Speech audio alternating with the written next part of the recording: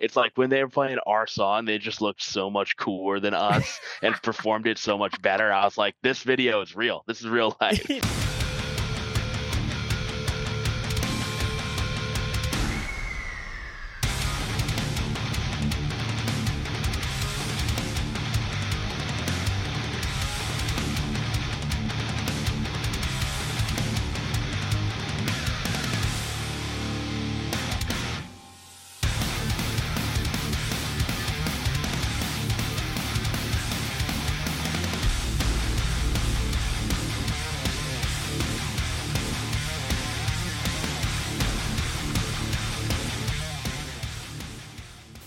What is up, my friends? Thanks so much for tuning in again. This is the Scoped Exposure podcast.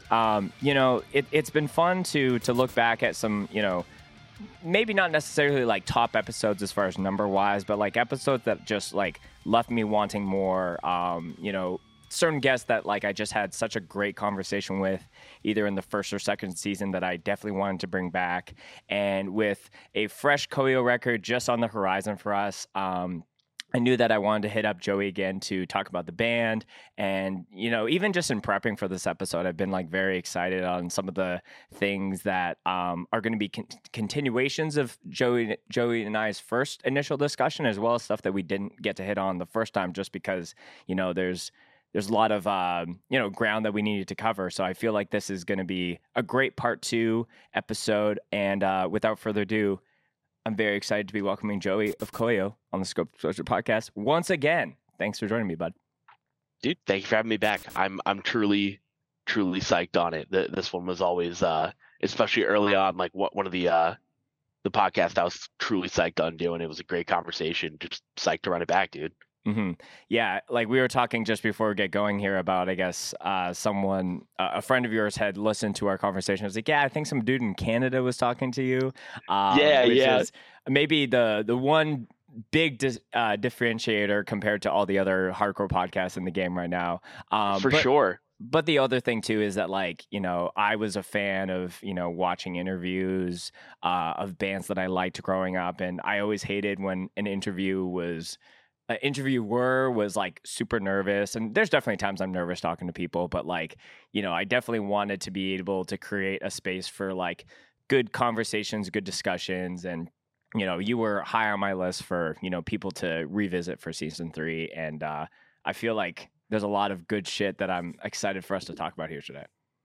For sure. And again, like, truly appreciate you being down to have me back, because, a lot of people out there to talk to. Mm-hmm. A lot of bands, a lot of people doing it. So it's just cool that you carved out a little time for me again. Of course. And I feel like there's a lot to talk about just how much things have changed for KOYO since our first discussions. I think I was looking back, and I think the episode dropped in January of 2022. And I think we recorded that maybe into December, because I remember it was kind of mentioning like end of the year things. And then March of 2022, that's when y'all announced the Pure Noise acquisition. And it feels like it's been a world of a difference since there. But before we get into any of the music chats, Joey, as you know, we got to check some bevs before we get onto into the music discussion. So what are you bringing for the show today? So it's nothing too crazy. It is just a really huge, massive jug of water. My girlfriend complains that I don't drink enough water. I don't think that's necessarily true, but I am appeasing by taking her giant Stanley cup of water and slamming it. So It's water for me today.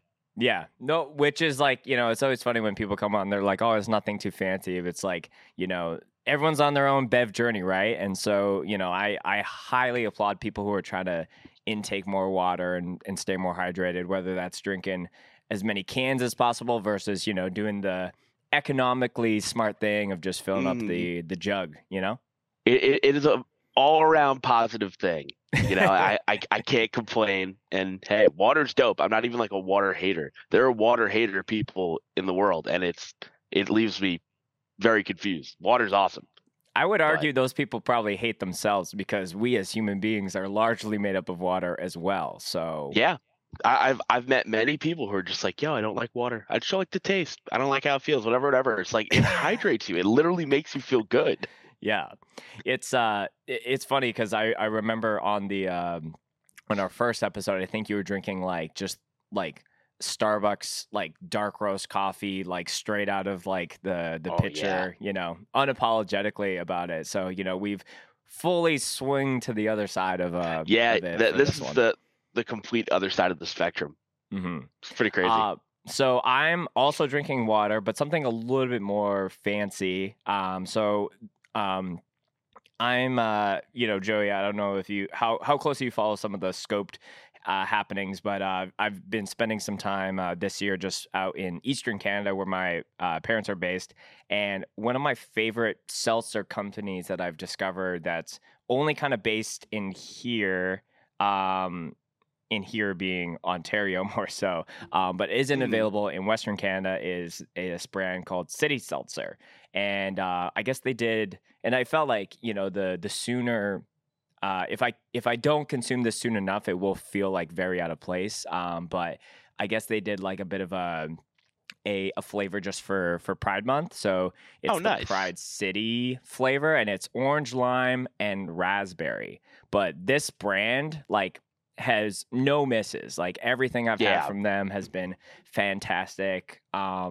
My favorite flavor is this one where it's huckleberry, and I've never had a huckleberry anything in my life, and it's like bury me with any specific beverage. It's that one specifically. Yeah, that sounds awesome, dude. Yeah. That sounds So, really good.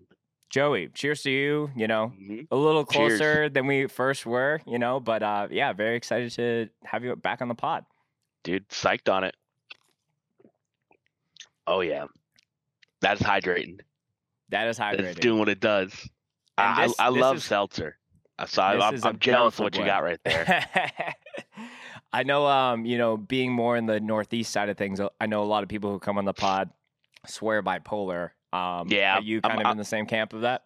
I'm definitely I'm polar ride or die in the sense that it's my favorite, but I am not a seltzer snob either. Like I'm Okay. down for whatever. I will drink the store brand lemon seltzer, for 99 cents a can. Like that's cool by me. I don't need anything fancy, but Mhm. Polar is my preferred brand if I'm picking. Yeah. So Polar would be on the KOYO rider for like a headliner kind of thing. Yeah, for sure. I would throw a 12 pack of like black cherry in there and be Dude, psyched on it every night. Black cherry is like it's goated. the best flavor across the board for any seltzer company. It is undeniable. Mhm. And then Polar also they have these they do like so many like seasonal offerings, and they have these little I think they were literally called like Little Mermaids. They're these little like shot sized cans of these like seasonal flavors or mermaid okay. kisses or some shit like that, but it was crazy. It tastes unbelievable, just very like fruity, sweet, but without it obviously literally being sweet. Like just tasted so great, and I think they're still available. I was getting them a lot for a minute. Oh, they're like little seltzer juniors. It seems like. Mhm. Yeah. I have seen these. Yeah, that looks crazy. It's some of the best flavors they've ever had, in my opinion. Like really good. Interesting. Okay, well, I got some Bev research to do after this episode. Yeah, take a crack at it. If you got one in your local shop, it's dope. Right. So Joey, for fans that might have missed your first episode, obviously we covered a lot of your own individual origin story when it comes to hardcore. We covered a lot of like the early beginnings of KOYO and how things have shifted. But like I said in the beginning of the episode, it feels like a world of a difference since we last spoke. So, normally for like part 2 or even part 3 episodes, I kind of like, we do the Bev check and then I kind of do a vibe check to see how you're doing, like, what's up in your world right now and how you're feeling with like how things are going with the band and obviously the new record coming up.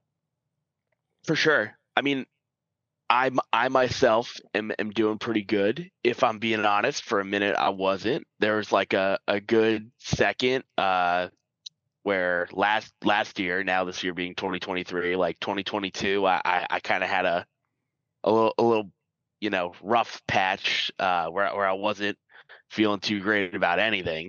But all in all, I feel really great and feel psyched on where the band's at and psyched on where my life's at. Literally speaking in this moment, I've been I've been in LA for about 2 weeks now. I'm gonna be here another 2 weeks. My girlfriend's from out here, so we bounce back and forth.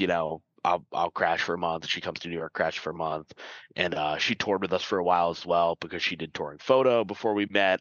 So naturally, when we started dating, it was just kind of like, oh, well, you are a tenured touring photographer. Why don't you just come on tour? Hmm. So we did a lot of like the 22, 2023 touring together and whatnot. But I'm just been chilling here, just kind of resetting, decompressing after all of our summer touring that we did, and getting ready to drop the record, which is really exciting because it's our debut LP, and do some stuff in the fall following that. We don't have any extensive touring lined up. Like we kind of did all of our full US, full month, out for a minute touring for the year.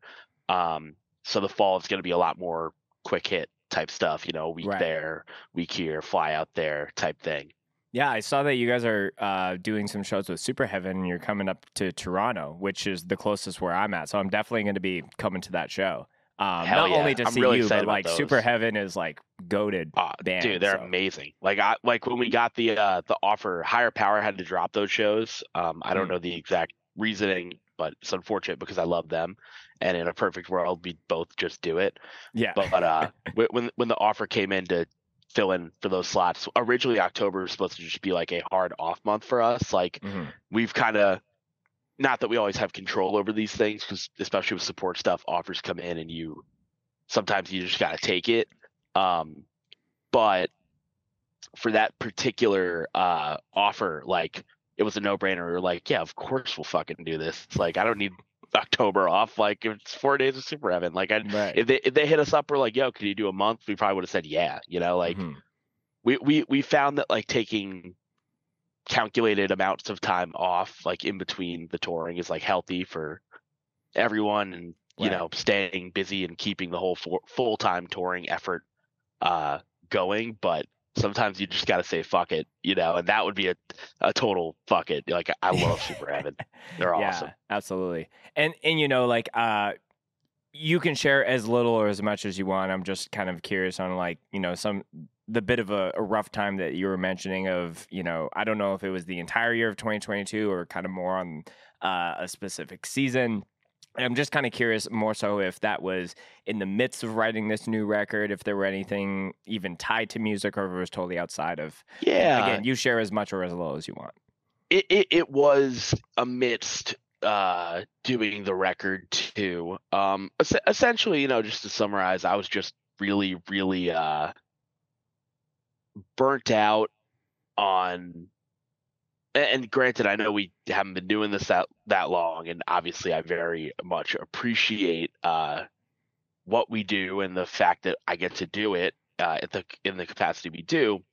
But essentially, like once COVID let up, we just were off to the races. So all of fall 2021 into 2022, we we were touring nonstop. We played Hmm. like from fall 2021 to the middle of 2022 when we started recording Would You Miss It.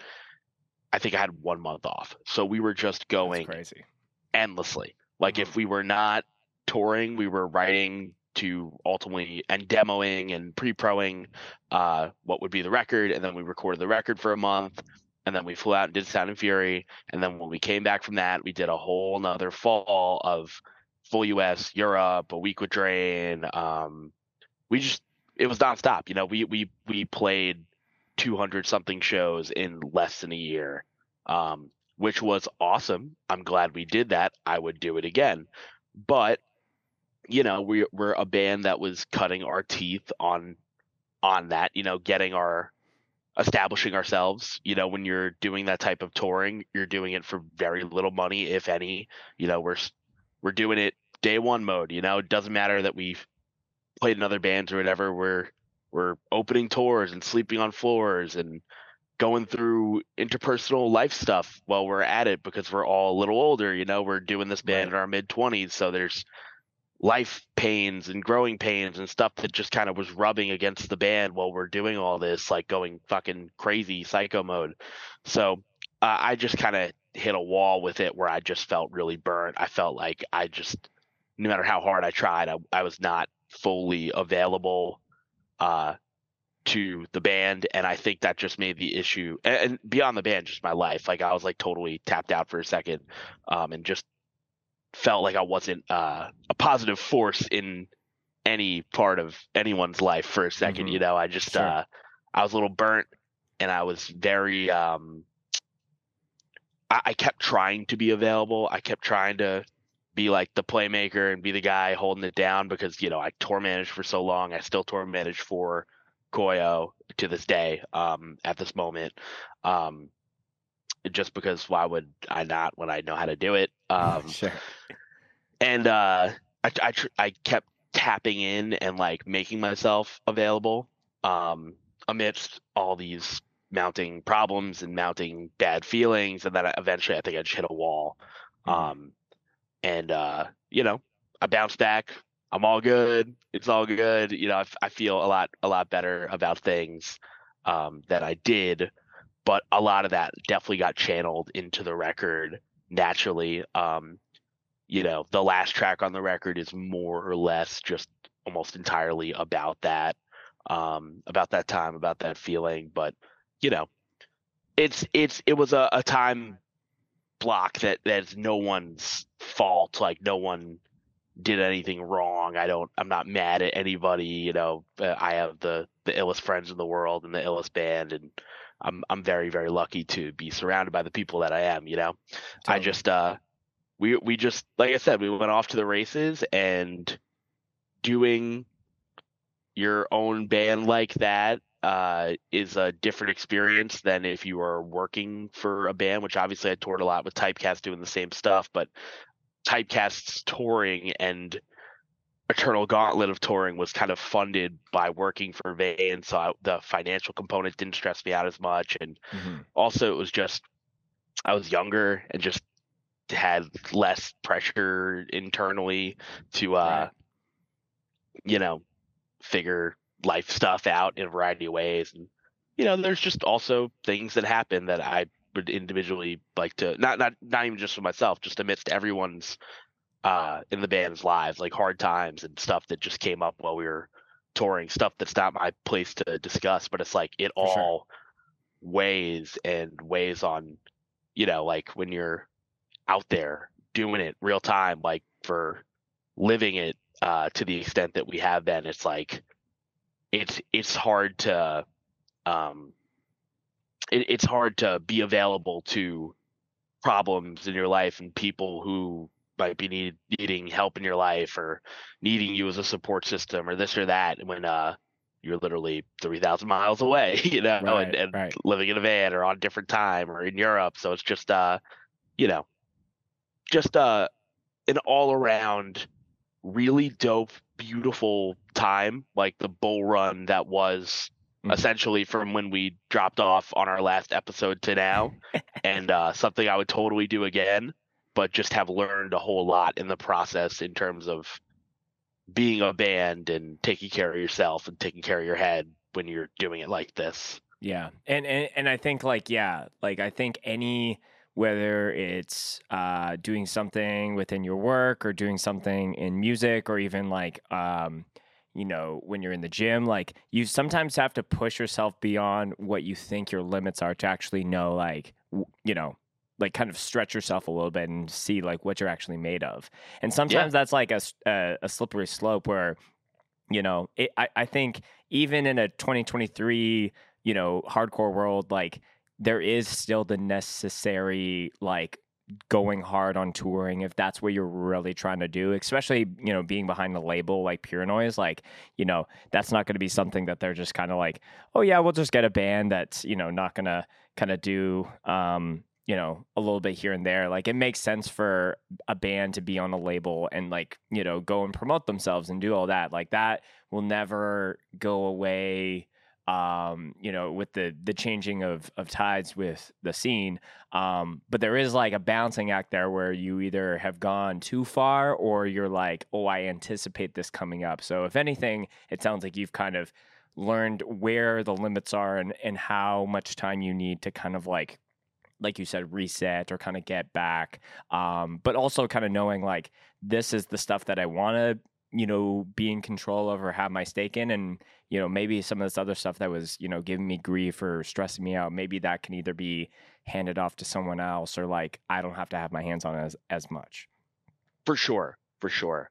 And that in itself is actually an interesting point too, where I realize I have a very hard time like taking my hands off the wheel with shit when it's something I care a lot about, and KOYO is something I care about more than most things in my life. This band could end tomorrow and it will still be like, yo, that was my baby right there. That was like one of the that was some inconceivable shit that me and my friends got to do and build and create and run. It's like that will be one of my proudest things I've ever done, regardless of how long it lasts. But for that reason, it's really hard to just go, yeah, all good.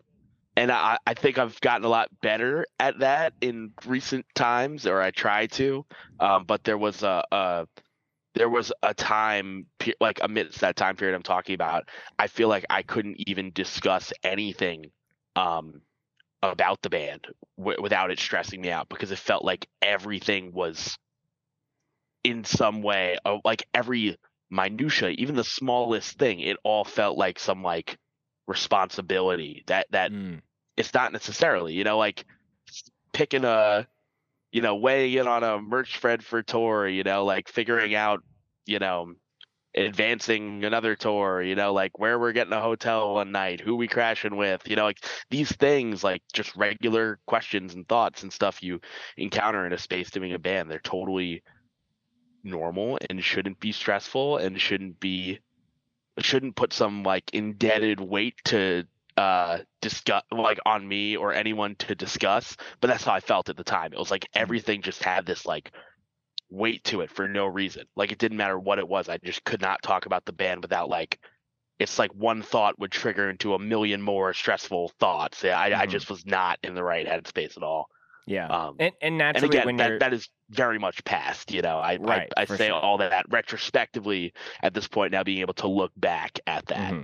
Yeah. And I think it's very, when you're super passionate about something, or like you said, like something's your baby, like when I talk about different scope things, like my mind will just, like Jordan, who produces the show, can attest that like sometimes I'll just call him with one idea and then I'll just ramble on like a million different things, and then I look at like the amount of time we've been on the call and it's like, oh, like we've been on for like 20 minutes and I almost like have not let you spoken at all. So I can relate. I feel Jordan's that. also like a silent sorcerer, I'll say. He is a man of few words, but he's like, in my opinion, very intelligent on how we do this whole how we do the different things that we do. But like, I, for a long time, even when you were first on the show, I was like, I was really going hard at trying to, still do the podcast on my own amidst everything else. And then I was like, I need to find a way to take my hands off the wheel a little bit. So now, like, bringing him in, he does all the editing, the uploading, and all that is left for me in my world is like getting the guest, doing the interview, and then doing the social media stuff. But For like sure. that stresses me way less out. And at the same time, it's like, it is my thing. So if there's something that happens and something wrong with the upload or whatever, it's like, it's still like, the trail ends up falling to me, and it's my responsibility to sort it out versus like pointing the finger and, anything like that. But totally get that. Yeah. So yeah, I'm glad that you had a time, because I'm a firm believer that, we learn more from like the negative things that happen to us more so than the positives, because the positives just kind of confirm like, yeah, well, I know how to do this or run that. But usually it's like the more negative things were like, oh, and then now I see, where I was maybe had a bit of a blind spot too, or anything like that. So for sure. And also, like, amidst all that, I think the band also just had some bad luck here and there, had some tough growing pain stuff as we were doing it, like little things like getting robbed in Buffalo, or just losing a shit ton of money in Europe, and just random shit where we were just like, okay, well, I mean, the robbed fart is out of our control, but Right. like there was just a lot of things along that like bull run year of touring where we just were like, okay, well, through eating shit in this way, we now know how to do this better next time, like Hmm. how do this more efficiently, in every sense, logistically, cost, mental. It's like there's just been so much learning throughout that time, which Right. is a very positive thing. There's some shit in life that you can only learn through like trial by fire, like positives that can only come from, you know, eating shit or just having some adversity. And I'm glad that I think we've built like a compounding amount of positive knowledge and change in functionality, like accounting for all of that For adversity. sure. Yeah, and yeah, like I feel like even though you guys maybe haven't been a band that's played for like, 10 years, it's almost like I've seen so much growth as well as like the hardships that we're talking about. Like you mentioned all of, getting robbed fucking sucks. Like I don't believe any band should like I would never wish that on any band. Like as far as the time of recording this, you guys like kind of had like a ding in with your or is that with the van? Is that what you're Yeah, referring to? Okay. that's a more recent scenario, but it, it Hmm. it it attests to what we call the KOYO curse, The because Koyo curse, that spelled with a K, oh yeah, Kurse. the real thing. Like we can't catch a break. Like we have so much good fortune and so many positive things that happen to this band. We've been given so much opportunity. There's so many people that have a connection to it, and that obviously means a lot to all of us. Right. Um, but we are the band that blows a tire 4 times in a tour, has van problems every tour. Um, we did that week with Bayside, running back the tour that we did back in February. Hmm. It was supposed to be like a fun reunion week. We'll go out, play a couple like 5 shows just for shits and gigs, easy time, no stress.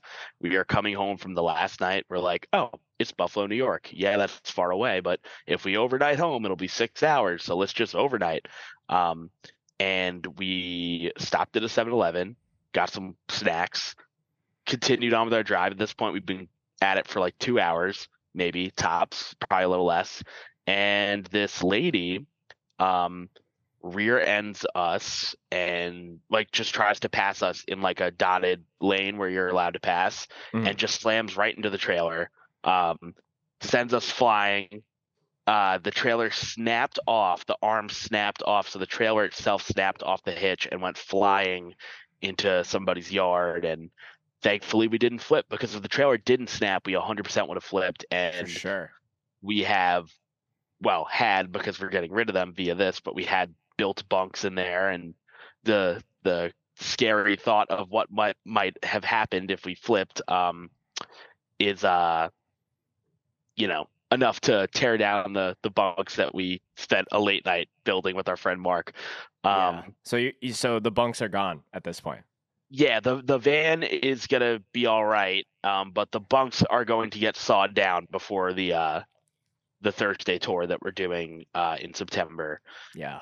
But and even that, but it's more than just, oh, we got into a car accident. Here's where the Koyo curse comes in. um There's we layers to this, there curse there are in sandwich. fact layers. So we Hmm. didn't get insurance on the U-Haul. We typically don't. Call it a spade a spade. We've just, on every tour we've said, well, I mean, like, the worst thing that happens is someone slams into the U-Haul and it dents it, because U-Hauls are, those trailers are pretty sturdy. Yeah. Like the thought of a U-Haul getting totaled is, it's a difficult occurrence, even in your It's worst car that's accident. a risk that many people listening to this podcast make almost every tour that they do. Exactly. It's Hmm. it's an expensive bill if you want the insurance, and perhaps worth it, but expensive nonetheless, especially when Hmm. you're a broke touring hardcore band. Um, so uh, we go home from this. The van's a little banged up. The trailer smashed into it. The side doors are totally fucked. Um, the hitch is ripped, and like there's a lot of, mostly structurally sound, but there's a lot of damage to the front and back door and the hitch. There's work that needs to be done. The van is not totaled, thankfully. What we come to find is we have the person that hit us. We have her information, but the car was a rental, and we don't have the rental car's insurance. Now, the kicker in this is you'd figure, okay, like car accident, everyone exchange insurance, there's a police report, whatever. We have we have her government name, we have her address, we have we have the license plate number on the car. We didn't, there was just a what the fuck moment of like, holy shit, we didn't get her insurance. And we found out that internationally, because she was a Canadian driver, the DMV and like an insurance company can't run international plates. I don't know if you knew this was a thing, but we cannot. No, we are not legally able to run her plates. So we had a friend in Canada, I think. I don't know the exact connection. Just someone said they asked a favor to try and confirm this person's insurance or information, whatever the fuck it was. I have no idea what they did or whatever, but what we were able to confirm is that it was a rental and she's not attached to the insurance on the car. So it's just we're dead end. We're at a total dead end. So what's going to probably happen is we're going to get pinged thousands of dollars for the U-Haul because it's probably totaled, and it's very unlikely she will give us insurance. We're going to reach out one more time asking, but odds are she's just totally ghosted us. She is just some Southern Ontario, probably lives in Windsor, and they were just like down for a little overnight trek, driving irresponsibly, and just ruined it for these Long Island boys. Yeah, straight up, and just gets away with it. And we looked her up on LinkedIn. She's like a CEO of some company. Like, she has money. But and we don't even like want her money. Like, we don't even want to like sue her for tons of money. I don't think we even have the grounds beyond like the damages of the van or whatever. It's just like she didn't give us her fucking insurance, and for that reason we're stuck holding the bag on the van. Like, it's just that's what I mean by the KOYO curse of the way of when things go wrong, they just go so fucking wrong. It's insane. See, I don't post really there's no scoped LinkedIn anything, but part of me wants to be petty and post this clip from the podcast, and then you can tell me who the CEO person is and just tag their company and be like, are you going to stand by so-and-so's actions? Yeah, straight up. are you everyone in their office, all suit and tie and all that, they're like, oh, what is going on? That these punk kids are talking about Susan or whatever her name is. Yeah, exactly. Has no connection to anything that we're doing. Yeah, dude. But we're gonna try one more time to get her to budge, and we got new doors for the van from a junkyard, so Spanos, our bass player's uncle, is going to help replace the doors and whatnot. Okay. And, we're rolling. We still got to fix the hitch and stuff, but there's, we'll take care of the work. One van part at a time, Exactly. We'll be okay for tour this fall, but it's just like, that's the type of stuff we go through. When we just did Europe, it's like we left Outbreak Fest and started what ended up being a 27-hour straight travel day to Germany for a fest we played in Hamburg. And we got held up so I don't know if you know this, but touring Europe got a little more complicated if you're an American band, because they implicated this new import document called the Carnet, and it's a whole annoying thing to explain, but just total layman's explanation. Essentially, it's $1,000 document that says what you have in your van and trailer. It's like an import thing. It's related to Brexit, and when you have to get this document stamped but it's like a truck driving document. It's for truckers, but bands, because you're, I guess, towing and hauling equipment, kind of get looped into this document at qualification wise in my opinion, wrongfully so. Oh, Bands that's on tour because shouldn't have to deal with this. yeah, because You, if you're a truck driver and you're, working there, I would assume that the company is the one paying for that document, not yeah, the truck driver themselves. Um, exactly. And in our case, we have to foot the bill on these, which is annoying for one. But when we want to go from, say, the UK to Europe, we have to go to this shipping yard in Sevington, I think it is, or Servington, but it's right by Dover, and mhm. it's literally a giant yard with these makeshift offices that only truck drivers are at. It's truck drivers and occasionally bands like ours go and get their document stamped, and you could get stuck there for hours. If you're I've never went in the office there and not seen someone arguing about their paperwork or being laid into by someone at the office about how their paperwork is wrong. Right. No one in Britain totally understands, like at a broad level, people don't understand the carne stuff, but the carne people expect everyone to know it, and no one in society has any idea how it works beyond the fact that people When need you it. said carne, I'm like, is that just like European, like, pastry? Like that's what it Yeah, sounded I like to me. wish. I wish. I wish. I would embrace it full force. Yeah, But and it's funny that you're saying a lot of this stuff just on the trucking side, and I don't talk about this much on the podcast, but like my father and my grandfather both work in the trucking industry, like both in sales. Like my grandpa's retired now, but a lot of my early career stuff, I was working in the marketing department for a trucking company. So I would wow, that's crazy. fully understand all of the kind of the things within the industry. And it's very common for certain truck drivers who will get held up at customers for long amounts of time at the border, especially if they're working for companies that don't have their shit together.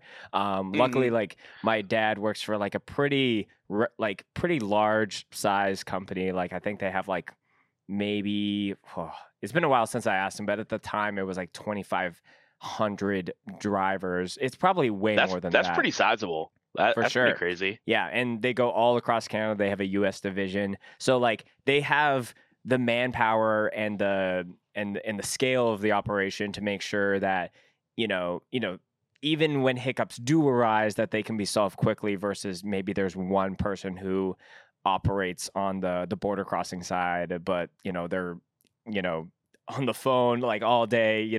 So it's always when you're saying like, oh yeah, like certain trucking, they'll be sitting there forever, and that has a bottleneck effect for all the other truck drivers as well as just these random bands who are just trying to get to another country to play a show to Yeah, maybe 100 people. It's pretty wild. exactly. It's insanity. It's Hmm. fucking crazy.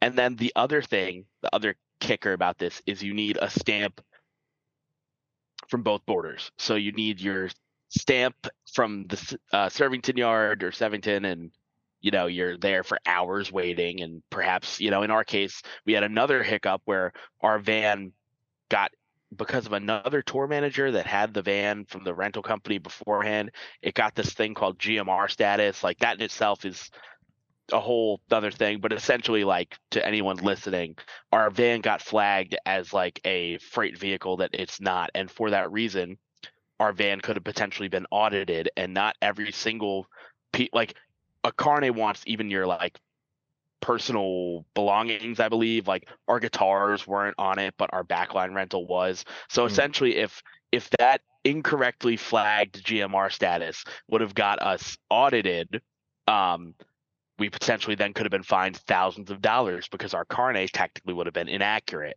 Hmm. which is crazy because they fine you $6,000-7,000 if your paperwork is inaccurate. It's fucking crazy, That is wild, because dude. the assumption is that we'd be bringing those guitars into Europe to sell, which is so crazy. Which is why I think this stuff needs an explicit distinction from freighting and trucking and being a band on tour. Hmm. But anyways, the final layer of how fucked up this whole scenario was and why it took 27 hours is that we took the ferry, we got into Calais in France, and the Europeans don't give a fuck about the carne stuff. They don't require it. Like Brexit doesn't apply to them in the same ways. So we literally spent like 4 hours at 10 p.m. driving around the Port of Calais trying to find where to get this carne stamped, and there was no signage, no nothing. At one point, a security car came over, and like I walked like 10 minutes over to a toll booth, like one of the border toll booths, and I was like, hey, we're clueless. I don't know where to go. We've been through the border in and out twice trying to find this thing. We just need a stamp. Luckily, she spoke good English, and directed us kind of. And then a security truck came over and was like, oh, I'll escort you. I'll be back in a half hour. Never showed back up. So we go through the border again, and then eventually get directed to the wrong building. We get directed to a building that stamps carnets, but only on your way out. So they're like, oh, you got to go to the one on the way in. Follow this orange line, blah, blah, blah. Eventually, I stumble upon a building where a chick is smoking a cigarette outside on FaceTime with some dude. The building's pitch black. I'm like, hey, do you know where I get this document stamp? And she's like, oh, across the yard. I go to another pitch black building that lights up instantly. These four dudes are probably like smoking cigs and playing cards in like the back lounge. They reopen this office for me, stamp it in 5 seconds, and then we're on our way.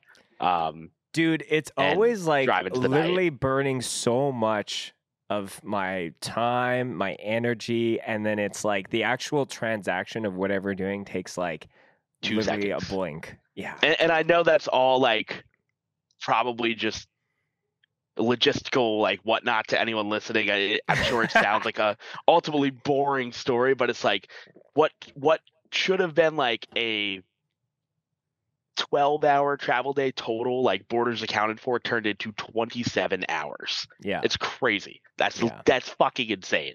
Yeah. Like, it was not like that touring Europe before Brexit and whatnot. It was the worst encounter you'd have with you go to the Swiss border and they want to count your merch and tax you. Like that was like the biggest, oh God, like we have to go to Switzerland, that, say the merch is promotional, and then they don't care and still tax you on it. It was never this complicated before that. But like, era. Again, like a lot of these things, whether it's like, stuff that's happening out in Europe or like, even stuff that's happening, back home on your own soil, like those are the moments that kind of test your band's, dynamic. And, there's a lot of bands that have broken up or like, might have had the potential to keep going, but like something happened and then they just weren't built for it, and then they folded, or maybe they changed some things to only do like local shit where the ceiling might be a lot lower, obviously, but like the stakes are not as high. When you're playing in a full-time band and you're doing all this, there's no clear like book that you can buy at fucking Indigo or like do any of this shit to like really have the clear guidance. A lot of it is just learning on the fly and collectively choosing with all the people that you're in a band with, like, yo, this situation that we're in like fucking sucks, but let's like push through and figure out a way so like if we can continue, that this can never happen again. Hopefully. Yeah, exactly. And the carne stuff in particular has now been, we've done Europe twice and have learned more about this as we go. And when we go back with Stick to Your Guns in December, it's going to be a bus tour, so we don't have to worry about it as much. Like in the way of like there will be a head TM on that tour, sorting all that stuff. We're way more removed from the process, thankfully. But the next time we headline out there, like there's learned things from this mess of a experience that will be applied to the next time. So right. So Joey, let's talk about the new record. As far as the time we're recording this, y'all have dropped a few singles, and KOYO's not a band that, even since you guys started, have ever shied away from doing music videos or any of that. It feels like you guys have really embraced that and utilized it for everything that you've done promotionally. I want to talk about the most latest music video. You're on the list, -1, that you guys put out, and just I think today posted some behind the scenes in the midst of shooting that, which it was just like hilarious, just the dynamic of like fully bringing in another, obviously a homie band like Regulate, but like the dynamics of like the song doesn't change. Like Seb's doing like 2 parts, but like he's making it so convincing, like Oh yeah, with his mannerisms. his performance was excellent. Like Yeah. he came in prepared. I was really blown away. He like they made the fucking video. So do you want to just talk about like, I guess, like the idea in like the production of that? Like was it always an idea to do it in like a pasta shop, or was that like, or like a funny edition kind of thing? So originally the idea was to do it in our middle school that me, Harold, and Spanos all went to, because obviously it's like It's a battle of the county bands. band, like the goal was to do like a battle of the bands at the middle school that we legitimately played a battle of the bands at when we were 12. Right. We wanted to like rebuild the stage, like do it verbatim, and then it ended up being talks of doing it at our high school, which still would have been fine because we would have had this big auditorium. And they bailed on us kind of last minute, because they didn't want to break down sets from the school play that was happening. So we were kind of in a rut, and then our friend Michael Dubin, who introduced us, like we'd been before, to this restaurant, the Pasta Shop in Jersey, which is amazing. It's really, really fucking incredible shit. And Tommy, who owns the place, is a legend and an act like essentially, is he one like of the judges in? Yeah. So he wasn't one of the judges. He's at the end of the video. He's the guy that slams the. Oh yeah, he puts out the plate. sign, and then he like stops the band battle of the band, the Mm-hmm. literal battle of the bands. Precisely. Side. That is that's Tommy, and he's a fucking goat. He literally, like, not to side tangent too much, but he grew up in the town that the Pasta Shop is in. The Pasta Shop used to be a laundromat that he would pass as he'd like take buses and stuff to the city, and as like a really, really young kid he would go to shows at CBGBs and shit, and like apparently like as like an 8 or 9-year-old, like H2O would bring him on stage and let him sing songs and shit. It was just like he was just like a little ass kid who like got into hardcore via like townie friends and stuff, and was just like around insane shit at a young age. It's pretty crazy. But anyways, Dubin hit up Tommy and was like, yo, would they be able to do this here? And Tommy just hooked it up, let us do it there for free, fed us all catering style, like was so down with anything. Like I bought the breakaway glass bottles. We're talking about breaking plates and shit, and he was just like, yeah, we'll clean it all up, whatever you got.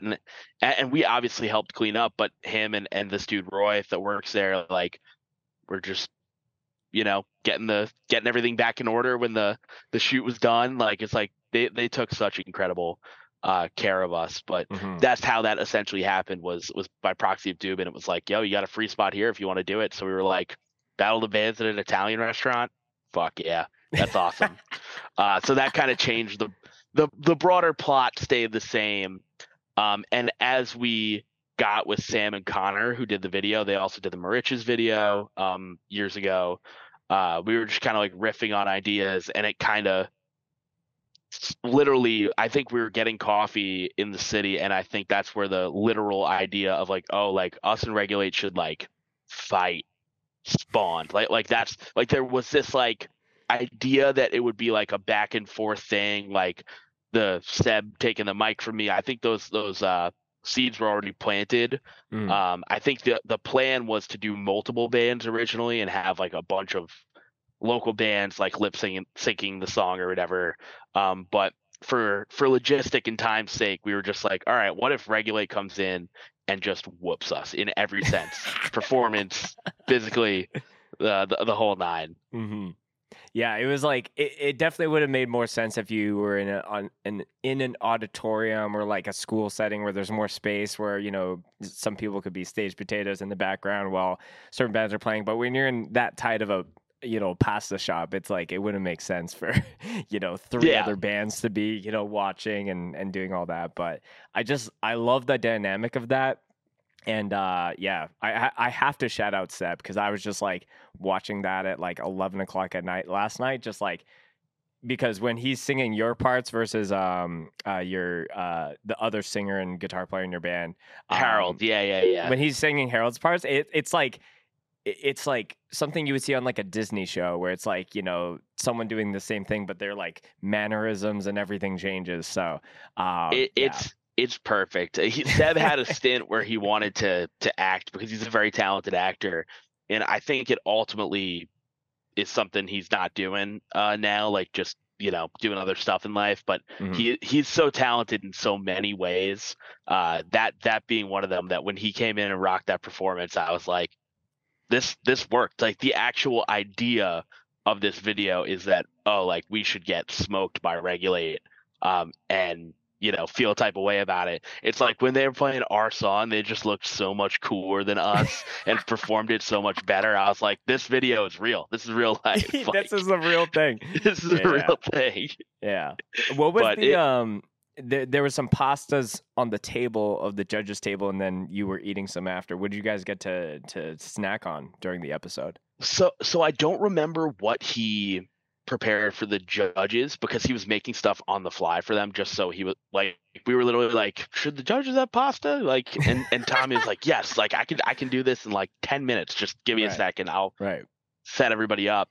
But they did like a catering style, like penne alla vodka, mozzarella sticks, which their mozzarella sticks are fucking crazy. Like, I know that sounds like a rinky-dink Applebee's item, but they do some like artisan ass fucking mozzarella sticks. And I'm trying to remember what else. There was something else, like unlimited cannolis that they do from scratch at the end, which were fucking awesome. And there was one other dish that was included in this crazy catering style spread that we ate outside, but like it was awesome. Like I love going there to eat in general. You know, like I've only gone a couple of times because it's far from me, but anytime we're in Jersey and have the means, we try and pop in because it's the shit. Yeah, and what's the spot called again? So anyone who's listening can it is the Pasta Shop, and I think if you look it up on Instagram, it like type in the Pasta Shop, it'll come right up.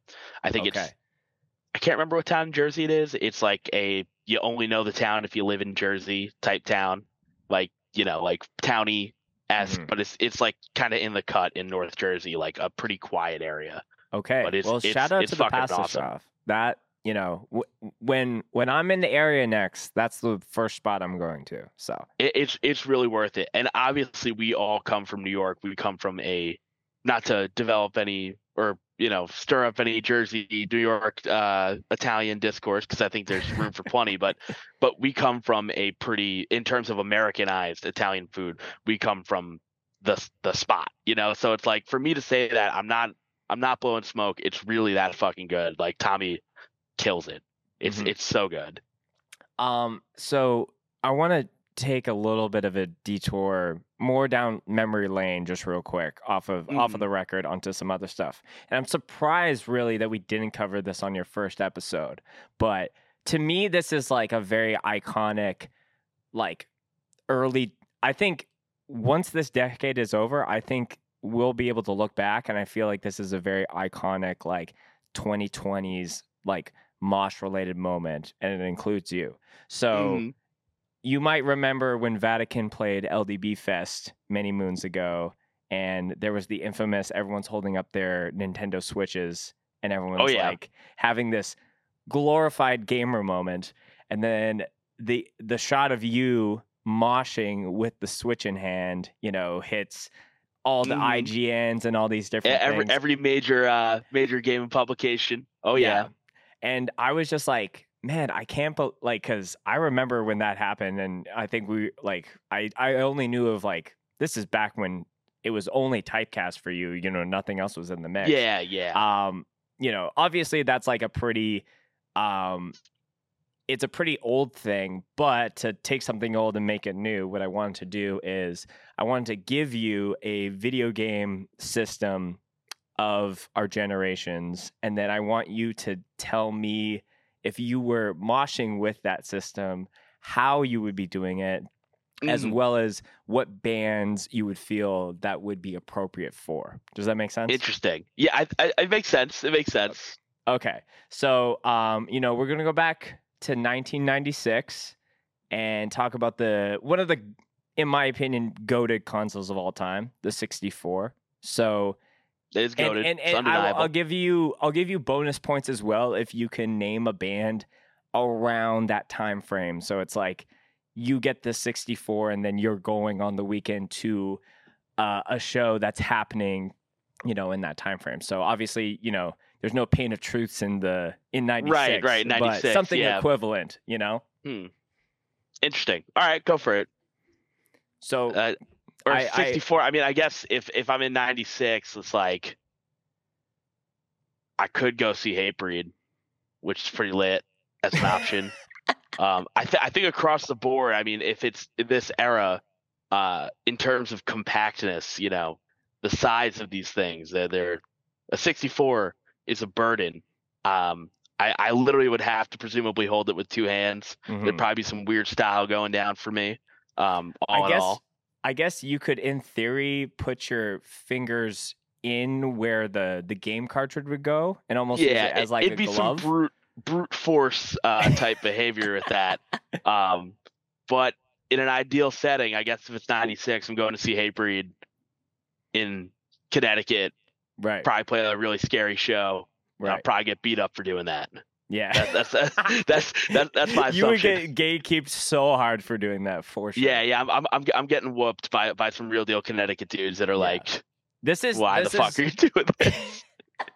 This is 2023, Joey, time traveling to all these eras. So we jump into the time machine and we go forward a little bit to 2000, where the PS2 is, the most talked about gaming console. Who in the 2000s? I don't got the Slim yet, right?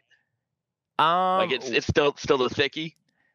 I think. Well, I'll check. The Slim was probably like 2009.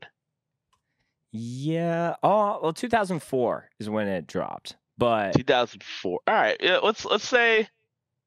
All right. If I'm in the 2000s, and it's particularly something I'm trying to dance to, I'm probably again on Broken Wings.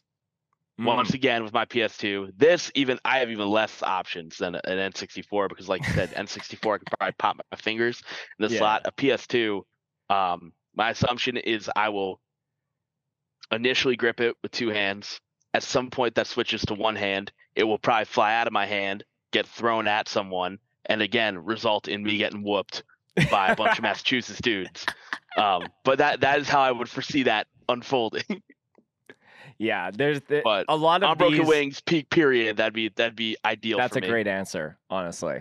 Okay, so we go a few more years into the future. So this console, you could probably, I'll give you the option to either be using the console itself or maybe some of the controllers or accessories that come with it. So we're into 2006 and we're talking about the Nintendo Wii with the infamous nunchucks. So true. That's some stuff to practical. It's a way more practical effort. So who in 2006 are you Nintendo Wii moshing for? That's a good question. I feel like at that era we're on the cusp of like the late 2000s wave, like your whole Backtrack Incendiary King 9 block. So perhaps I'll just lean a little more in that direction. It's hard to say. I'm thinking like too hard about the band part in the way of like trying to get really articulate with the period and right. what would make sense for the time. 2006. I'm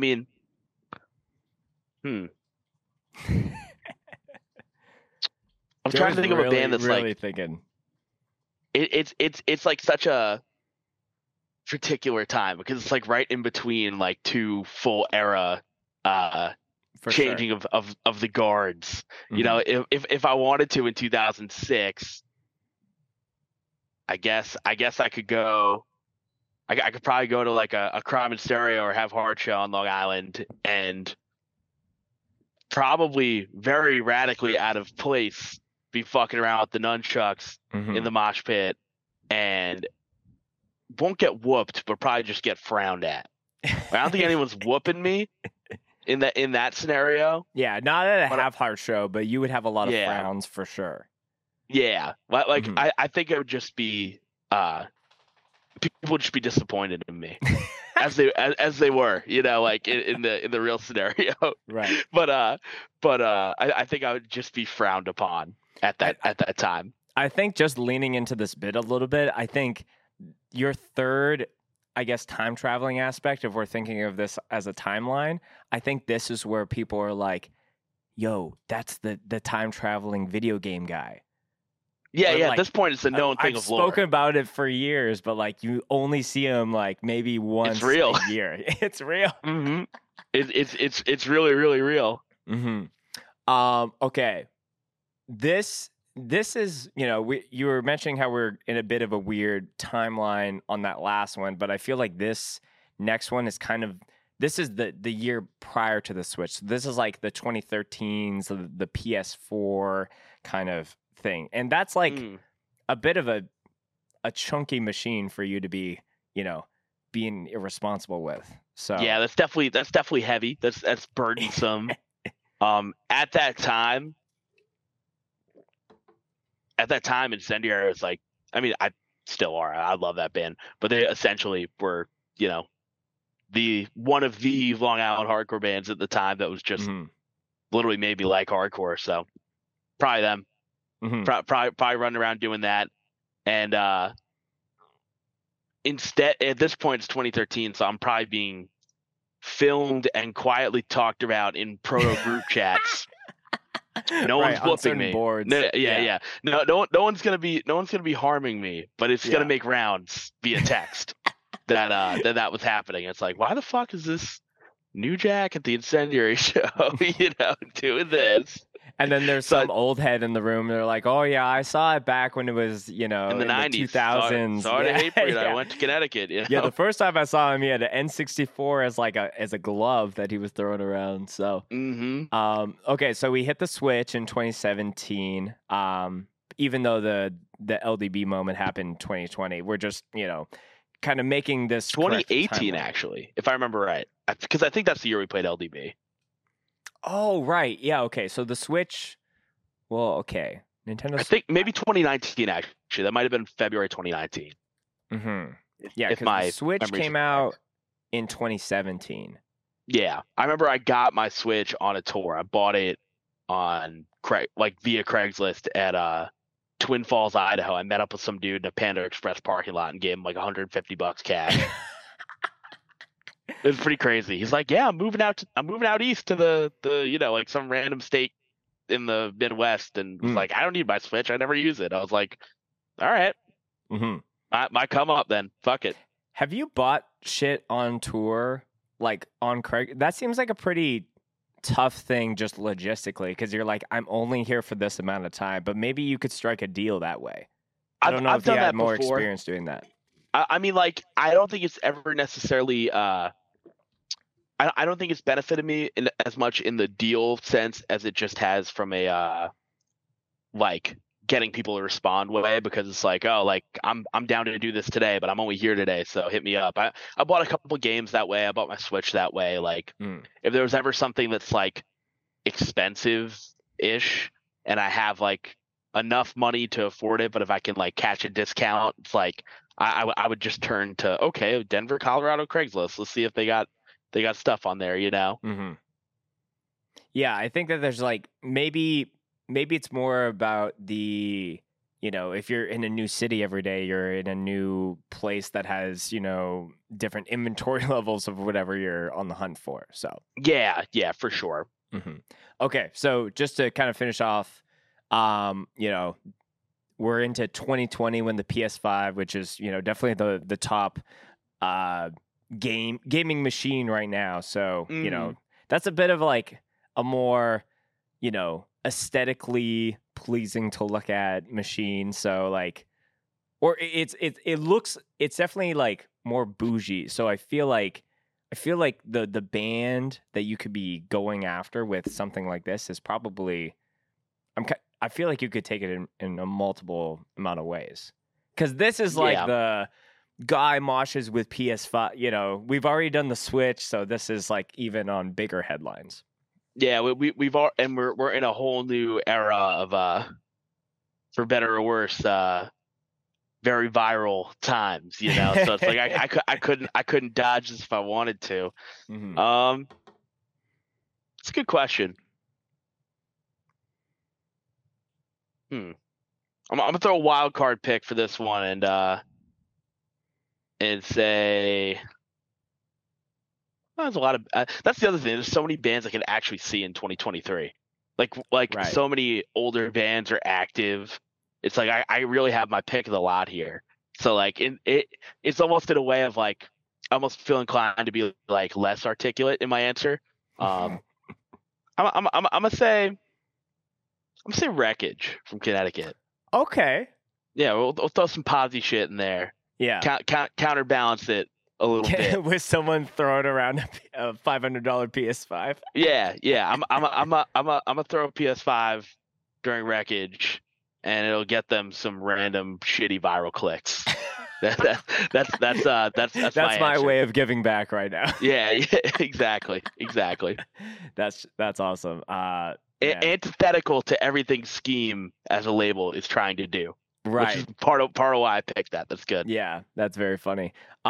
Speaking of labels, I noticed that you recently started your own with 51st. So tell me a little bit about that. Like, are you trying to keep it like as Long Island as possible, or like, you know, is it kind of something to kind of do in your free time? It's definitely what's the word? It's definitely like currently Long Island centered. It's all Long Island bands thus far, and I definitely always want to put a little extra priority to making sure if a Long Island band wants to come out on the label, I make it happen. Mm-hmm. But it's open to any and all. And really just comes down to like if I get sent something or catch wind of something that I think is dope and people are down to let me put it out, I'm trying to. I think I'm figuring out doing a friend's band from Massachusetts, and possibly doing CDs for the first time. Mostly it's just been tapes so far, but you know, it's a small, modest effort. I'm not trying to rush it or force it, just trying to help platform and put out bands, you know, that need that, or even just would appreciate that little extra, you know, push when they get started and whatnot. It's mostly demos and little tape runs, like short print tape runs, nothing too crazy. Just kind of getting my feet wet with it and learning as I go in the way of like distribution and, you know, like a lot of like the givens with label stuff is obvious stuff in the way of like, you know, you press a record and it costs X and you need to make X to break even on it, blah blah blah. But you know, aside from all the obvious givens, just kind of slowly learning as I go and asking friends here or there when I need help figuring it out. But you know, it's a pretty open door right now in the way of like if a band is interested, you know, I'm taking submissions. I feel like a lot of the time with label stuff, like I think other friends who've done labels have kind of said the same thing in the past when asked about it. It's like it's rarely the submission that gets a label interested in a band. Like there's lots of dope bands, there's lots of dope music. Typically it's a band kind of forcing their way into public attention by touring, playing, having a dope set at a show, a fest, whatever. Those are kind of the things that usually catch someone a little more.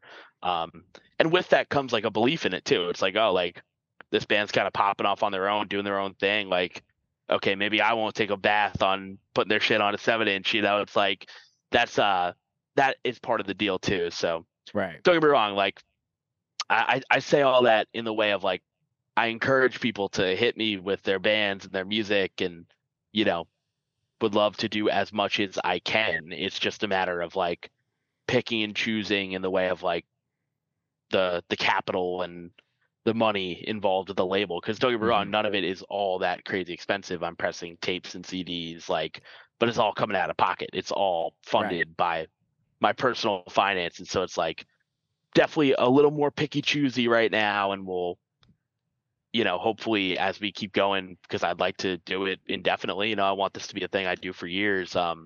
You know, take on some more risk as we go. Try and just put on where I can, because at the end of the day, like I'm doing it because I just want to still be involved at ground level, especially as KOYO grows and keeps doing a lot of like bigger scale shit or whatever. It's like end of the day, I don't want to lose touch with what's going on at the floor. Yeah, totally. Yeah, I checked out. I think it's Last Laugh is Hmm. a project. Is they put out a demo. Yeah, Fantastic dude, band, and it's dope. I love it. They're the third band that I've put out on the label so far. They're really sick. Like they're in my mind, it's like if people liked the 2008 to 2013 block, it's like that type of hardcore. Right. It's very much the like influenced by New York hardcore. Like definitely has like groovier, riffier type stuff, but goes into mosh shit. It's like it's the classic tried and true hardcore combination of stuff. Hmm. But I think they're great, and they're getting right to it. They have a weekend run literally this weekend. Like they've only played one show so far, and they're already gonna be hitting Jersey and Philadelphia. I think Philadelphia, and then Long Island again this Sunday Right. with Risk and Opposition, I believe, from Boston. So it's just cool. It's just cool to see them getting to it right away, and that's the hope. And Yeah. it for me, it's like I'm trying to support it as much as I can, because my resources are obviously limited, being a small startup. But I'm trying my best to put on for them, put on for Submerge, put on for Life Taken, and just help build it up a little bit. Make people aware that the bands are out there. Yeah, yeah. I remember when Lumpy's been on this show 3 times now, and like the last Mm, time we talked about it, he said a lot of the things that we're talking about here, where it's like you know for it's not like this expectation like I send something in and like why like someone not choosing to put it out doesn't mean it sucks. It just means maybe there's not enough bandwidth on their end. Maybe they just like it's too risky, maybe based off some of the other stuff that's that they have going on right now, like with some other bands. And I don't think it hurts to put yourself out there in that way and send your music to stuff, especially if you believe in it. But totally. like at the end of the day, if like it's not, I don't think it's even at the end of the day where it's like if no one wants to put it out, you can put it out. Obviously, you can still put it out, but like if your shit is good, there will be someone who will put it out. It might not be like Totally. in the top 3 of your preferred, but it might be someone that helps connect you to someone else. And that was like a that was something, it seems pretty clear with KOYO, where Triple B was kind of helping you guys out with the first couple releases, and then like the Pure Hmm. Noise thing kind of happened. And I know a lot of those I know a lot of those guys are not like in the weeds about like, oh well, I have to kind of keep you here. They're like, no, that's a great opportunity, go and do that thing, Yeah, for sure, for sure. And also, like, one thing I look back on very fondly, with KOYO particularly, is that like the earliest releases were all in the hands of like small hardcore labels. Like even before Triple B, there was Reconsider Records, which was a short-lived Long Island little imprint, uh that or it's not an imprint. I don't know why I said that. Imprint implies it's of a bigger label, but or entity, I guess was the word I was looking sure, for. right. But Reconsider did like 11 or 12 releases, and I think if I'm correct, the CD version of Painting Words into Lines was the last one. Chris Albin, who now does Scheme with Kyle Nyland. Uh, Reconsider was him and John Scanlon from Long Island's collaborative effort. Um, so Scheme is like the follow up to Reconsider in a sense. But Albin did that for us. Coming Strife did 10 inches of Painting Words into Lines through the UK. That's the first vinyl pressing we ever had. Lumpy did the Short Beach sessions on like a tape for days. So it's like we got to like, and obviously did drives with with Sam and still repress drives with Sam's with the Drive Right. Deluxe stuff. Mm-hmm. So it's like we got to keep all of it in the house of friends and people we care about and whatnot. So it's like once we signed to Pure Noise, like I didn't feel like we missed out on being able to have that time for the band where it's like you're just putting out records with friends and Mm-hmm. seeing where it goes and whatnot. Yeah.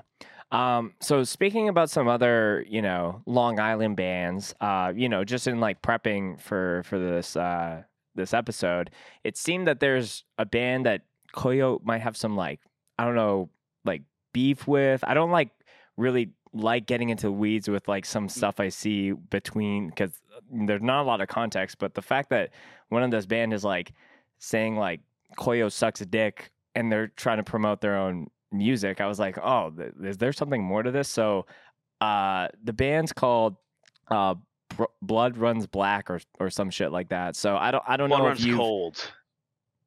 Runs cold. Oh, okay. Runs cold. Yeah, Yeah.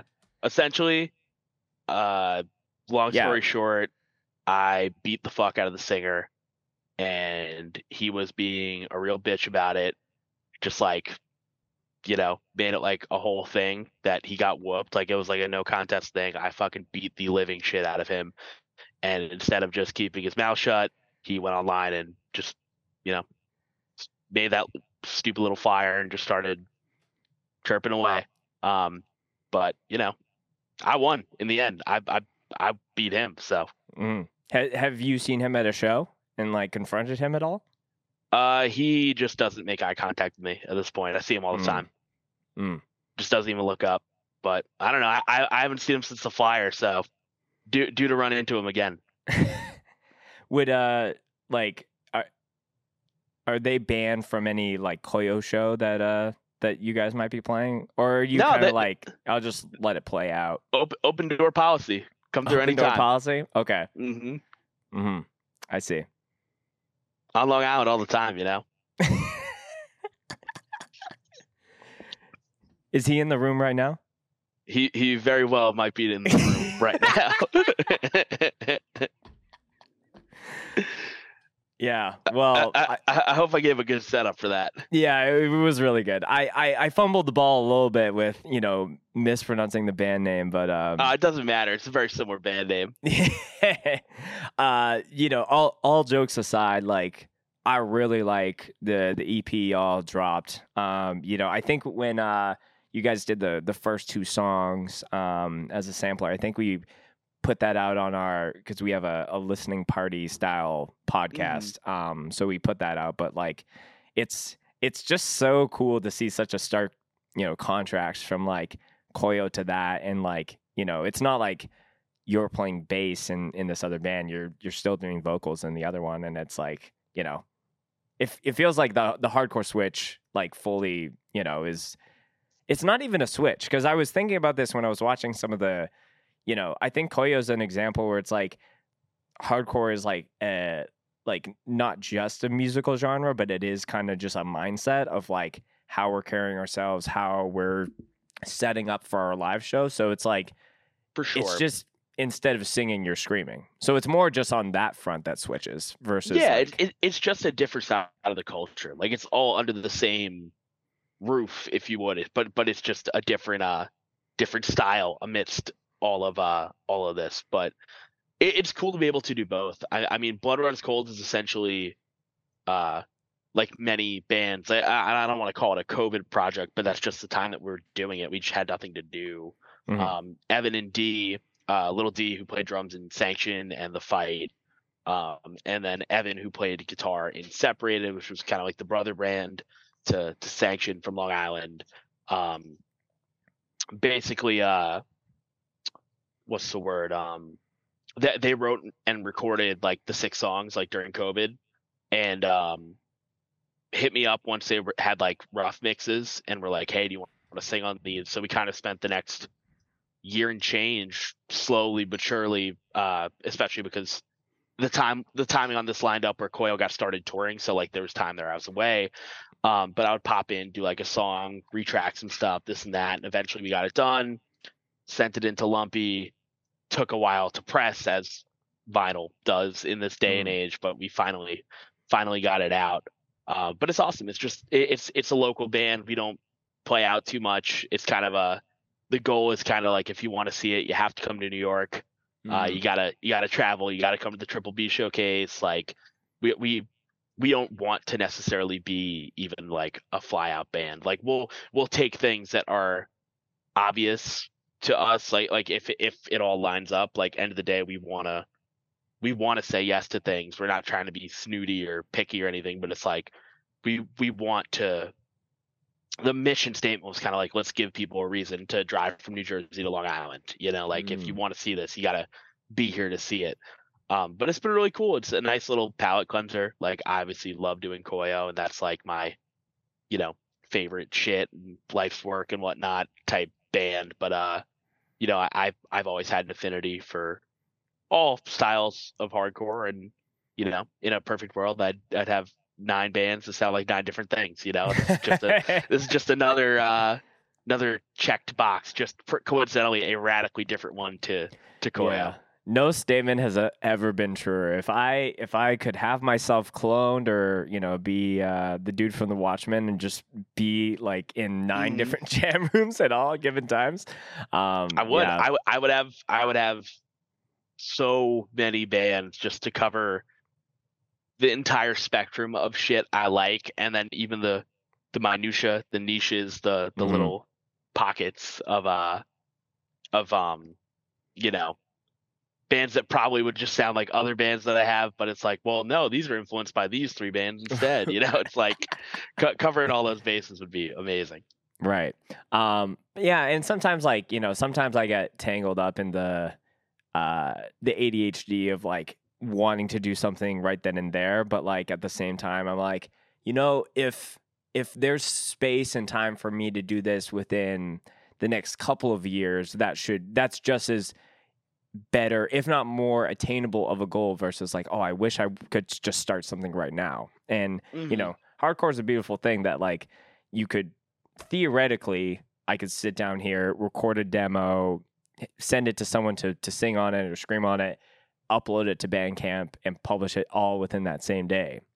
Now, that's like the very, like, with no other things in the mix of it, a very open schedule. Like, a lot, like I don't know if you listened to any of the episodes with Lumpy, but, like, I talked to him about a lot of his, like, COVID projects and bands where he had like on shit from Hold My Own like screaming into his laptop, and then he would put it on a song and then he would post it like he had random so shit like many that. Like boredom efforts, like one and done, this will live on Bandcamp forever, COVID projects. I remember him doing all that at the time.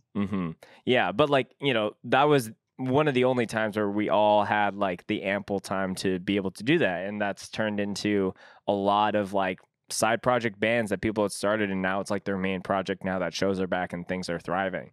For sure. But with all that being said, it's like totally fine now to be like, I want to play this type, I want to write this kind of record, but like maybe I'll do that. I want to make sure that I can do that in the next 2 years versus like 2 weeks, exactly. On whatever you got going on. Broader, more long-term little, I guess, timelines on this stuff. Yes. And I feel similarly. Like I almost like shouldn't even talk about it on here because it's not like a real thing. But I've been like, because everyone's gonna be like, oh, what's happening? Exactly. You're like, literally nothing. Chill. It's not like that yet. But I've been telling John, who plays in Vain and Fleshwater, for like weeks now, that I'm gonna send him riff ideas for like a hardcore band that we were talking about doing, and we were talking about maybe having his brother singing it. Like we've been spitballing about it, but the I'm really bad at guitar. I can't play that well, but John's really good. So it's like I feel like I can give him riff ideas and shoot it his way. But like we were spitballing about it. I don't want to get too caught up in it because it's not a real thing at all. But it's like if that does happen, here's the first public acknowledgement that was even an idea. And I'll probably play guitar badly in this band if given the option. Yeah. Well, sometimes it's kind of fun just to either like document it either on the podcast or like I think I posted on Twitter. I'm manifesting that I'm playing bass in a band in the next couple of years or something to that effect. Like just to be like, okay, this is something I want to do. I'm going to put it out there, and maybe there's something else that happens that kind of has like helps maybe even speed it up, if anything, because someone else is like, hey, I also want to do that or whatever. So. Mm-hmm.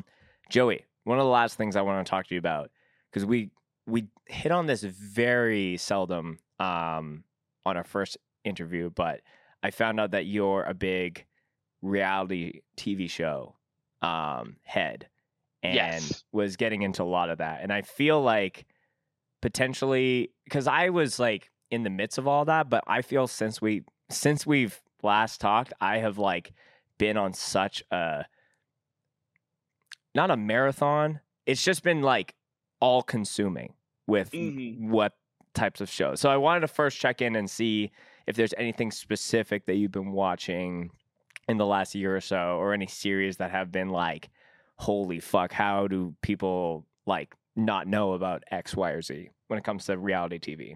So no deep cuts. I've ironically enough, I feel like we've kind of had an inverted experience where like I've just been so busy I haven't been as caught up as I once was. I was watching the new season of Love Is Blind. I'd never checked that show out, and that shit's pretty crazy because they just want people to get married right away after just talking through a wall. Yeah, so that's a pretty insane concept. I watched Love on the Spectrum when that was popping off. Like everyone was talking about that one for a while. That one was like viral. And that shit was pretty wholesome. You know, that was a good watch. But those were the two I can think of off the dome that I recently actually like clocked in for. I've been so bad with TV in general or just keeping up with anything, you know.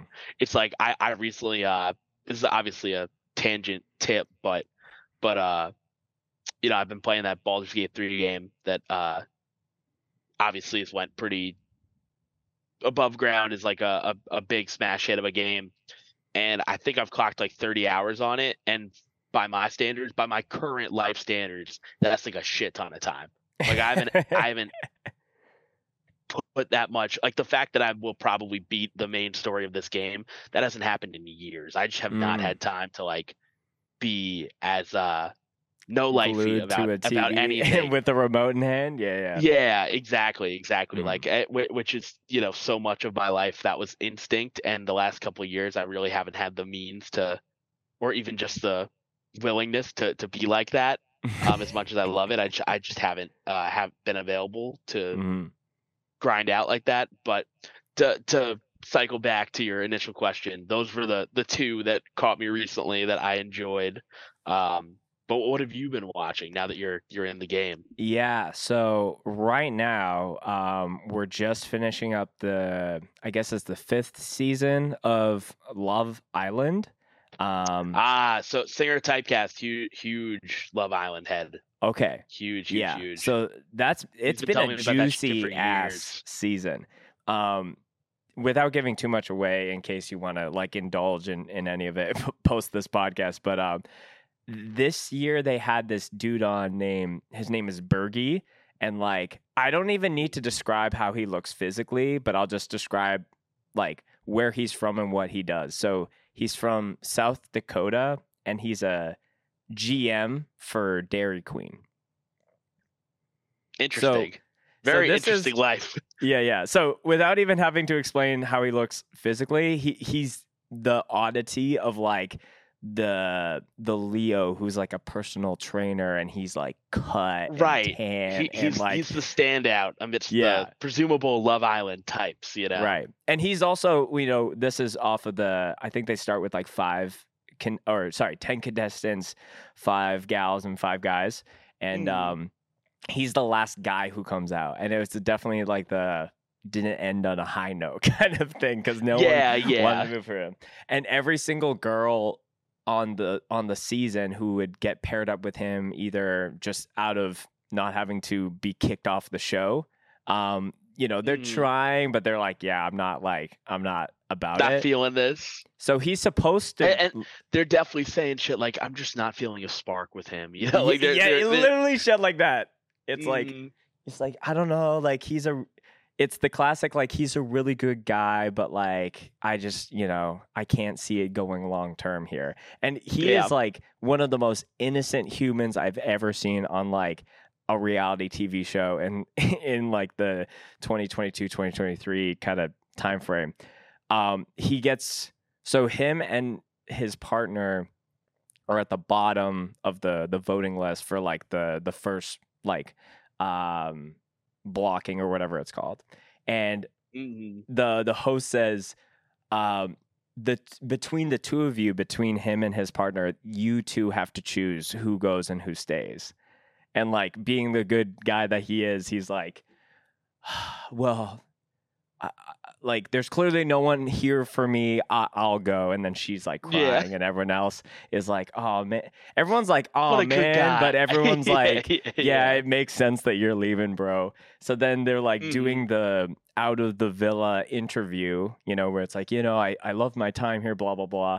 And then he gets like, they all get notified on the when challenges or certain things happen in the show, like via text. So he gets a text and it says, your time here's not up. And then he's going into like a secret room with two new girls who are coming into the show. And then so like the next day, these two new girls come out and then he's like, I'm back. And he has survived this whole season with the whole time with having other girls that are like trying to maybe do something and then not, but then America would vote him the highest. So I was like, I've just been riding for this dude just because he's like a Dakota boy who like has no business being on this super hot like reality TV show thing. But I will say, I think I have like 3 episodes left, but he actually got paired up with some girl who like, she's a looker. And she she's like, I'm physically attracted to this man. And I was like, is this a bit? But I'm starting to believe it. Are you just the one that's like, well, someone's got to be down, Like, that's crazy. Yeah. Damn, that sounds awesome. Yeah. I got to hit Dylan up about this shit. Sounds great. And if I could plug one more for you, it's so funny. I've been like, this has been in the back of my brain. Every show I've watched, I'm like, I wonder if Joey's watching this show as well. Dude, I've been tapped out, but this makes me want to tap back in. Yeah, dude, you're like, oh, sign me up. Okay, so that show's on Crave. If you go into Prime, the first 3 seasons of a show called Below Deck are like some of the best drama TV I've ever seen. That I've never even heard of. Like, okay. I don't know what the. So this is more deep cut because like Love Island, like they have a UK series, they have a fucking Canadian version. When I heard about Below Deck, I think there's 2 versions of Below Deck, but like it's a little bit more niche. So it's a crew of people on like a multi-million-dollar like super yacht, and essentially a season is like a charter season. So there's like maybe 8 charters that they'll go on. And then there's the interior deck team and then the exterior. So like the people that clean and, do the anchor poles and all that shit. And then the people that like wait on, and like, it's the drama between them all internally. 'Cause they're all like fucking and, having their different power dynamics. Yeah. That's happening below deck while everyone else is being served, cold food or something's going awry. But like even some of like the guests who are coming on like to hire these people are some of the most like out of pocket wacky motherfuckers I've ever heard of. So I'm sure it's like a like total misfit cast of people. Dude, like I think in season 2 there's like they're all like up on the top hot tub, like almost having like, no, not even almost having, they're having a full on like orgy. And then they're like asking the people to join them. And they're like, oh no, I'll just get your drinks. And just I'll just get you, here's your vodka soda. Here's your espresso. Yeah. But the first 3 seasons of that show, I was like, holy crap, this shit is so like That sounds tantalizing. deranged, dude. That shit sounds Very fucking deranged. crazy. So those would be my 2 suggestions: Love Island and Below Deck. Below Deck. And for the listeners, you know, if you have a favorite, you know, reality TV show, I'm sure people are like, all right, I think this episode with Joey's over now that they're talking about this shit. So I'll like tune out. That's like the sure sign. It's the end. Yeah, but you know, it's maybe I'm pulling you back into, like, I will say it is fun, but at the same time, it's like, you know, you get into because I remember when Colin worked on some TV shows, in his time, and I watch it with an era of like, is this the producer doing this? Oh, that conversation felt like way too forced or cut together. Yeah, how much this was set up, because almost all of it is essentially almost all like reality television is obviously fabricated to a certain degree, and set up by producers, and scenarios are set up by showrunners and whatnot. But there is always that question of like where in like the fiction to reality spectrum does an individual conversation lie, you know? Yeah. But, so, okay. So maybe the final question I can ask you on this bit, if you were kind of like, okay, I need to get back into, because I believe I've learned that watching these shows with, you know, me and my partner, we would watch that a lot, but like for this newest Love Island show, I've been watching it with my sister who moved back home as well. So that's been fun because we're always like just talking about the different dynamics while it's happening. So my question, if you were like, okay, I got to boot up one of these shows that Spencer has talked about, and you could watch it with, let's say, 3 other people, not even just like within your neck of the woods, but just like hardcore in general that, you know, like would get giddy about some of that shit, like who are like the 3 people that you would want to do like a viewing party? That's a good question. I think I'm gonna say, and not for the sake of not to cheapen the answer, because it ultimately is an easy answer, but I would ultimately just say like Anthony, Jeremy, and John from Vane, because not only are they obviously some of my very close friends, but we watched all of that Jocelyn's Cabaret show that I think I mentioned the last time I was on, together on the couch of their apartment in Lowell. Like, we were watching that unfold weekly in season 2, and it was like an event. So I think by default I would need to get, whenever I would get tapped back into, in a perfect world, I'd do it with the 3 of them, you know. That's fair. Like Below Deck with the 3 of them, watching it unfold weekly is an ideal scenario for me. Yeah. I was like, I feel bad that I didn't go and check out that Cabaret show that Joey mentioned, and I watched I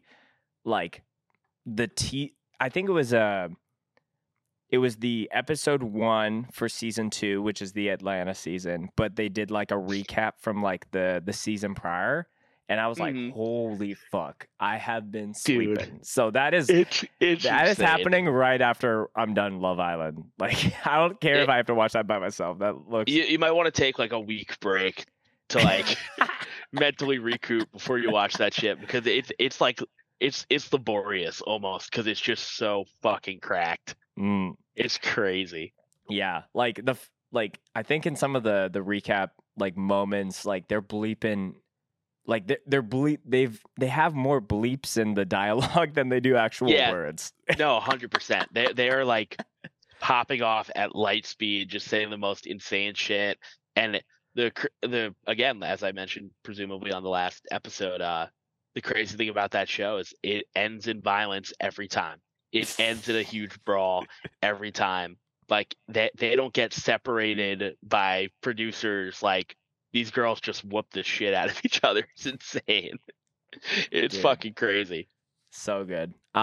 So Joey, we have to end as we always do with a Mosh related story to kind of end the episode. I don't know if you recall the one you told last time. I believe I do. Yeah. Yeah. So we can leave that. Yeah. And I hope you have something of equal magnitude. But I always try to go whatever's the first thing to your head versus you trying to overthink it. Mosh story, first thing to my head. It's a good question. This is our when you're at like a dinner and then they're like, you guys want some dessert? And then it's like you get the it's not even do you want dessert? You get the complimentary sundae birthday and dessert. ice cream. Yeah. The birthday dessert, yes. That is that's a good question. I'm trying to think of something I actually can talk about. Something that I'm having deja vu from the last. Is disparaging. It's so hard because so much. So okay, this is not as good of an answer, but you said first thing that comes to your mind, so I'll let this roll. So this is different from the last time, right? Yes, this doesn't directly pertain to me, but it does in a way as well. Okay. So this band Life Taken that I put out on my label, it is it's the singer Jimmy Longspa is a Long Island enigma. He's a known character, and I love him dearly. Jimmy's great. The band just got going, and the band mostly sounds like a beatdown band. I'd say you listen to the tracks, and it's predominantly heavier hardcore. And then they have this song called "Party All Night" that is a little more punky, if you want to compare and contrast. And there's a chant line called "Skate, Party, Drink," where they just chant over and over again: "Skate, party, drink, skate, party, drink." And the Long Island is taken to it. People really love that line. So I got somehow orchestrated them shooting a music video in a backyard for it. And all the clips look ridiculous. People hitting each other with wiffle ball bats and flipping tables and just being insane. I'm getting all the raw footage for it tomorrow, and I am going to be editing the music video. So it's my vision. Let's go. It's my vision on that. So let it be known when that drops.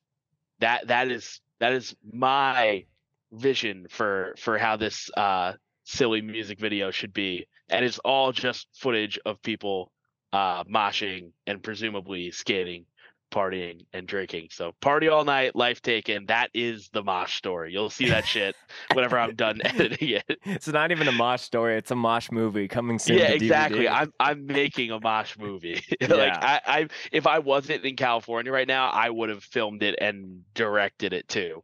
Like the only thing it's missing is me being at this backyard to ask people to do stupid shit for my own sick, twisted,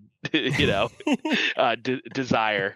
Yeah. Well, it's on you to try to make that as sick, if not sicker, than the Taking Back Sunday playing in Long Island video that dropped yesterday as well. Yeah, that's essentially, this is going to be like the Bizarro version of that from hell. Yeah. Like this is like Taking Back Sunday is Superman. Life Taken is Bizarro. Two things that at one point in time presumably never would have been in the same sentence, but that's 2023 for you. It's everything is bizarrely tangential. Very, very true. KOYO's new record, Would You Miss It, is coming out in September. The 29th is the official drop date. 29th, you got it. All the links to where you can purchase it, where you can pre-order it, where you can follow the band will be in the description and in the show notes. Joey, anything you want to send the people off with, shout out or plug? The floor is yours, my friend. Obviously appreciate you having me back, and psyched we could do this again. I don't have anything too specific that we didn't go over already in terms of plug-in. It's just obviously with the core record coming out, like just encourage people to listen and pre-order a record if you haven't, because that stuff means a shit ton to bands, more than I think people realize. And of course, come see us when we play, because those are like the number one things you can do to support that. And check out Blood Runs Cold, check out Typecast if you've never listened, and 51st State Records as an entity. Like, we primarily operate off Instagram at this point, which is funny because that's just the modern way things are. So if you can just shoot that a follow and maybe consider picking up a tape, that means a lot to me personally, because that's all me. That's the solo endeavor. So every That's little going bit right of to my support, inbox. Yeah. yeah, every single bit of support, I see it all in any capacity, a share, a like, a follow, whatever. It's I'm the whole business. So it means a little extra. But all in all, Yeah. just thanks if you support the random crap that I do with my life. Of course. Yeah. And I'm happy to, because, not only are you someone, Joey, that, I feel like wears your heart on your sleeve a lot. I feel like you're very self-aware. I think that we've covered a lot of points, like specifically in this interview, that you seem to be someone, to me at least, that's like very eager to learn, even through all the hardships and trials that may come with that. For sure. But yeah, I wish nothing but the best for the new record. I'm going to see you get to play some of those songs in the next couple Hell months. yeah. And dude, thanks again for the great chat. Dude, appreciate you having me. Seriously, so much.